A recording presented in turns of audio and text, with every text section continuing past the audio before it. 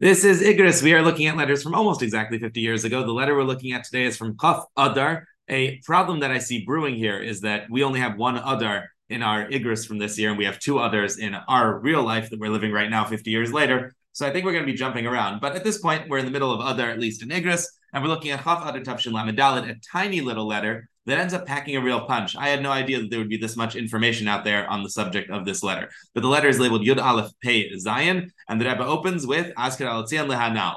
I'm going to mention it at the Tzion. And then he says, Mezuzas bedukas betalisis hamisada. Make sure that you have checked mezuzas on the doors of your restaurant. Now, just as an aside, I'm not completely sure. I'm really not sure. I poked around. I'm not sure that a restaurant literally needs mezuzas. And I'm almost sure that you don't make a bracha on mezuzas that are put up in a restaurant.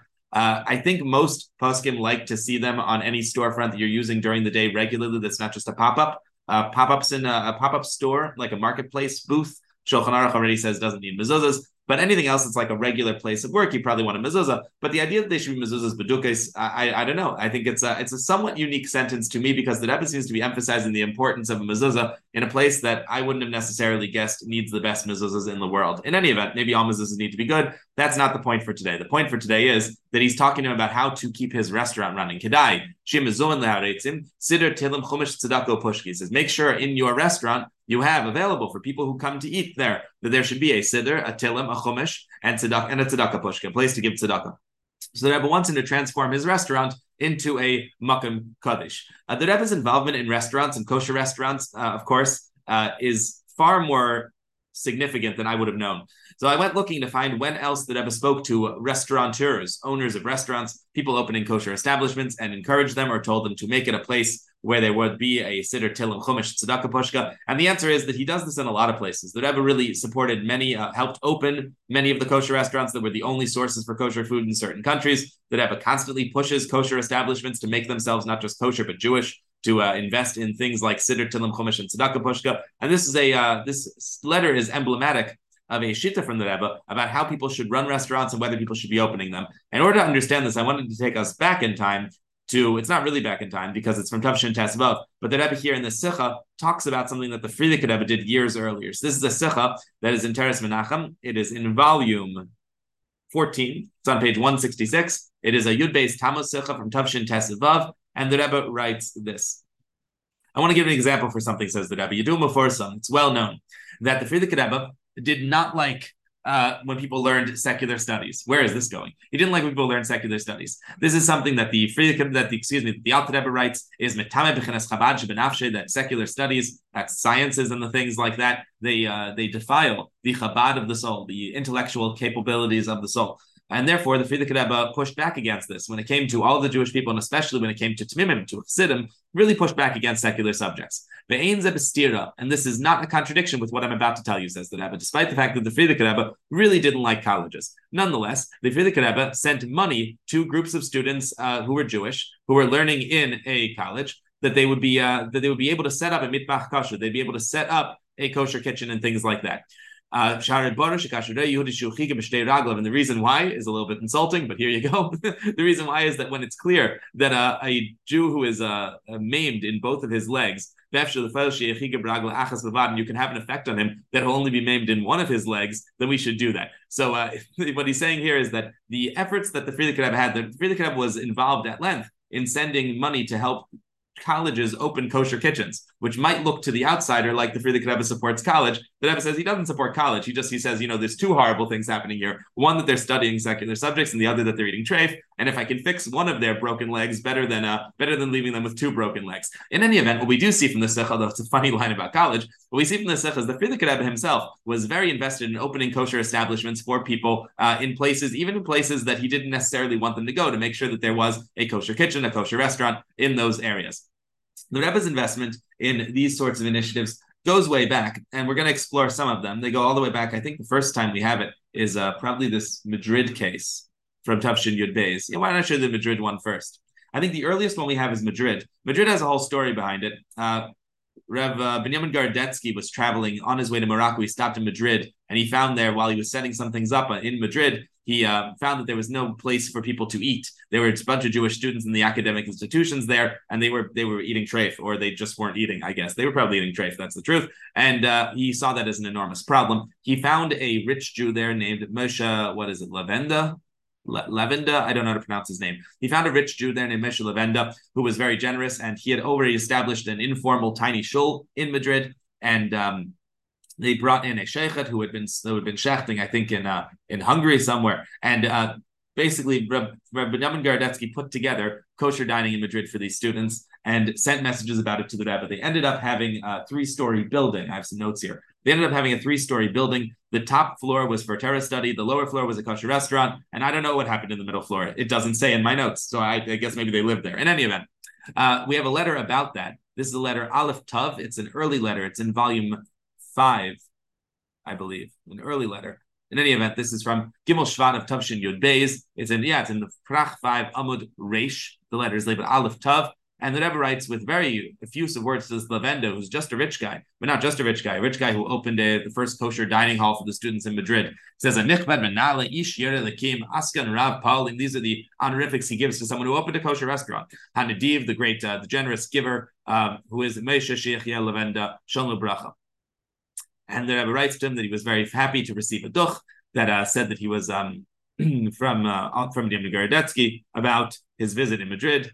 I was particularly happy, says the Rebbe, to hear about all the good things that you had done for the general population. That was that you set up a shul for everybody. But then, in addition to building a shul, you made a big tikkun in the kila. You did something even greater, something even bigger, and that is, what could be possibly better than opening the first shul available for these students in Madrid? A kosher kitchen. You opened a restaurant. And for this, you were able to get a building that was fitting for this purpose in the middle of the city. The Rebbe says, it would be overkill for me to explain at length the great merit of the mitzvah that you're doing in helping to give merit to the masses. So the Rebbe goes on and on about the importance of what he's doing. What's the Rebbe really thrilled about? A little bit about the shul, but mostly about the fact that he opened a kosher restaurant. The Rebbe is so excited about kosher restaurants, insofar as you can say the word excited about a nasi. He is so excited about kosher restaurants that sometimes he even pays for them, although he never sounds like he's happy about it. At least the letters I found. He pays for them, but he never sounds like he's happy about having to pay for them. Ideally, because these restaurants should be self-sufficient and shouldn't need handouts. But we have a letter here from, it's labeled Vav Tuf Ayin Aleph. It's from the year Tavshin Yud Ches, Tavshin Chai, and it's from Daled L'Chedesh Elul. And down here in the middle of the letter, the Rebbe writes, anybody know where this is? Rabat? Could it be Rabat, Morocco? Could be Rabat, Morocco. I have no idea. Is there a place called Rabat in Morocco? Morocco has a city called Rabat. Why not Morocco then? Well, let's make it Morocco for now. So in response to the, I believe there is Rabat. Yeah, I believe you. In response to the financial difficulties that this kosher restaurant in Morocco, in Rabat, which might be Morocco, is experiencing. It's actually the capital. It's the capital of Morocco. No way, it's the capital? I would never have guessed that. See how ignorant we are? This is a problem. Okay, so yeah, that would probably be Morocco. That's what Rabbi Google says. Okay, I believe you. So there's this restaurant in Morocco. They're apparently having financial difficulties, and they sounds like they have loan. They have debts too. The Rebbe writes, I believe surely you know that you are not the only person suffering right now. I have Meistis Chabad all over the world, and all of them are also having financial problems too. This is not the place for me to explain this to you, but you are not my only financial concern. Nonetheless, because this is something very important, a kosher restaurant in Morocco is very important. And I recognize that's V'ashgacha Pratis that you wrote about this to me because that he maskir zeh bazeh macha. Now this took me forever. Do you guys all know that macha can mean multiple things? I didn't know that it could also mean like a remittance payment. Did you know this? It means that he's attaching a payment, but I thought that he was also attaching a cloud. I don't know. But this means that he's paying for it. Nonetheless, it's going to be a one-time payment. What, you didn't know this? I didn't know this either. I had to look this up everywhere. It's an Ezer Akapanim Chad Pamim. I'm going to help you at least one time. It should be God's will, essentially, that everything should go well for you from this point forward. And the God should expand all of the meistas that are Altaras HaKedesh, including, of course, a kosher restaurant. The money filed which should then have their effect. And what is the effect that he's hoping from all of these meistas? And the Rebbe includes in this a kosher restaurant in Morocco, that they will light up the darkness of the world with the flame of a mitzvah and the Torah of light, and the source of light that's within the Torah. The Rebbe is saying all of this not just about Meistis Chabad, but specifically about a kosher restaurant, to give you an idea of how significant the Rebbe sees kosher restaurants. I feel like there was one more letter here I wanted to show you, but I don't know where I put it. But I will note that I have some notes over here that I had small letters or bits of sichas or sometimes footnotes in sichas that suggested that Rebbe was also very involved in establishing the kosher restaurant in Milan, a kosher restaurant in Bologna, both of them in Italy. And he also really pushed Zalman Rifkin very, very hard to maintain a kosher restaurant in Tel Aviv. There are multiple little snippets of correspondences, sometimes at the ends of sichas, where they'll say that he handed him a bottle of mashke and said, put this toward the restaurant, that he was maybe considering closing at the time. There's a real push from the Rebbe constantly, like every yichid, to make the restaurant work. And so the Rebbe was also deeply involved in the restaurant in Tel Aviv. The last two letters that I want to show you are what potential the Rebbe sees in kosher restaurants beyond the obvious. We've already talked about the obvious. That is that these are places where people who were eating treif can now start eating kosher. And the Rebbe considers this one of the meistis of Chabad that has all the normal brachas of spreading Torah and mitzvahs within the meistis. But the Rebbe also talks about, in these last two letters we have on our screen, the very unique advantage of a restaurant over other meistis, over other organizations. That maybe a kosher restaurant can sometimes accomplish something that perhaps a shul or a beis medrash simply cannot. This letter is Tavshin Yud Zayin. The letter is labeled Hey Kuf Pei Dalet, and we're going to go all the way to this middle paragraph. The Rebbe says, I was very happy to hear that you succeeded in opening a kosher restaurant. I mean, he doesn't say kosher, but I sure assume it was one. And it sounds like you were also able to increase the meals. I don't know if that means that it's now open more days a week or if there's just more stuff on the menu, but the restaurant has grown. The Rebbe says, I'm eagerly waiting to hear more good news about this. Even if we stop right there, this is already incredible. It gives you an idea, again, of how much the Rebbe values a kosher restaurant, and that he says that he is eagerly waiting to hear more good news about a business. Swallowing is great because it brings people close. That's all. It's an expression. What it means is that people unite over food. I think there's an American idiom like this too, but I don't remember what it is. There are English idioms that go like this too. That people get together and unite over food. And of course, this is something that we recognize in halacha. One of the reasons for bishul akum and pas akum and things like that is specifically to prevent that legim mekareves, to prevent the fact that food can cause you to make relationships with inappropriate parties. And specifically, what do I mean that swallowing brings people close together, that food brings people close? That means you can bring people close to Hashem. That in these situations, the time of eating is a great time for you to use for chinuch, for educating people about the minhagim, the customs, and the dini Yisrael, and the laws of the Jewish people, all the things that they should be doing in their daily lives. So Rebbe is telling this restaurant owner, I'm very excited about your progress, and I'm also very excited about the potential of your restaurant, which you can use as a vehicle for educating people about Yiddishkeit. One more letter along this line to show you. This is a letter that is labeled Tes, Tav Kuf Samach. It is from Chaf of Elo, of Tavshin Chaf Ches. I hope. Yes, here it is. And it is written to three partners, Avram Yitzchak, Elazar Kalman, and Yosef Kornland.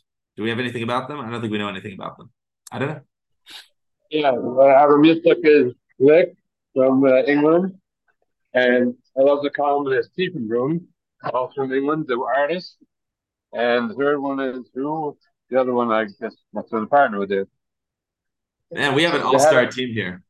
They had a restaurant called Gerson's in England for a number of years. Where was it? Gerson's? Yeah, where it was located where, Gerson's?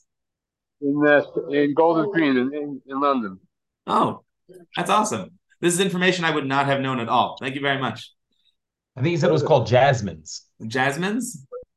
Gerson. Gerson. The name for the son. Oh, Gerson's. Wow. Sounds a little more like a kosher restaurant that way, right? Shalom Uvracha, the Rebbe writes. Shalom Uvracha. The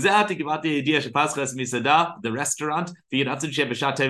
So I heard you open the restaurant, and it should be b'shat tevim mitzlachas in a goodly and successful hour. These are days of merit. These are days of segula. She'etzel Yehudi ben Am Segula. When it comes to Yidden, who are the Am Segula, the Segula nation, Everything when it comes to Gashmis and Ruchnias is connected.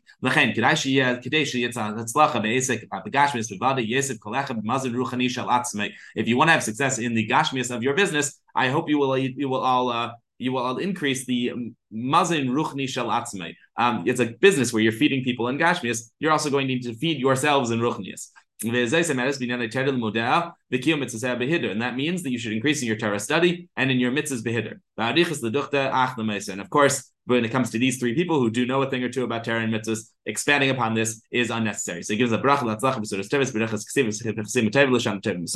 he gives them a bracha for a happy new year. What we get out of this letter is, I like this phrase, mazin ruchni, that when a restaurant is able to offer a person is not just mazin and gashmias, but hopefully mazin and ruchnias. Although in this letter, he's really telling the restaurant owners that if they're going to be feeding people in gashmias, they should be, and they want to see success in it, they will need to feed themselves in ruchnias. We can obviously extend this to what we saw in the previous letter, that a restaurant is a good place to feed people ruchnias as well, to accustom them to the laws and customs of the Jewish people. So we see across several letters here, and a bit of some stories that we popped in throughout, is that the Rebbe was incredibly invested in kosher restaurants, opening them in different countries, ensuring that there's kosher food available, both for the practical reason that we need people to have kosher food, otherwise they might chas v'shalom eat food that's not kosher, but also because there are actual advantages. The Rebbe considers it like one of his meistis, talks about it like one of his meistis, and considers it a vehicle that might be able to accomplish some things that other vehicles cannot. Perhaps in the setting of a restaurant, a person can discuss Torah and mitzvahs in a way that they can't in a conventional Chabad house.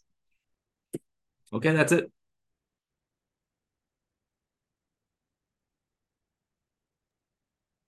Can you imagine if one time? Can you imagine if one time in one of these meetings and I don't have a comment? Could you imagine? The only thing I wanted to say was that I found interesting was that nowhere does it ever say that they should actually serve good food or the quality of the food, which is very interesting because the Rebbe and so many other inyanim, when it came to Moses and stuff, he talks about the quality of things. That things have to look nice. I forgot what it was. Was it about shuls or mikvahs and stuff? I forgot what we had. We've had shiurim on this in the past, where the Rebbe was very into like the aesthetics, and it should be pleasing, and it should have the right, physical setup. Yet in none of these letters did the Rebbe address that the food should be tasty, and they should double down the quality of the food. Like the guy's saying he's having a problem with his business, and his business is going to close down. And the Rebbe says, listen, I'll give you a one-time bailout. But the Rebbe doesn't tell him, maybe you should revisit your menu and get a better chef and maybe up the quality of your food. I found it very interesting. It is a very interesting point because there were like 6 or 7 letters I didn't show you that I just didn't think we needed to make our point. And in those 6 or 7 letters, he also does not at any point suggest that the place should be nice, that the food should be nice. I didn't find a single case where the Rebbe advises the gashmias of a restaurant, which is very interesting. You're right. That's really out of the ordinary. It's out of character because in so many other things, the Rebbe does advise on the gashmias specifically. Yeah, you're right. I have no idea. What a good question.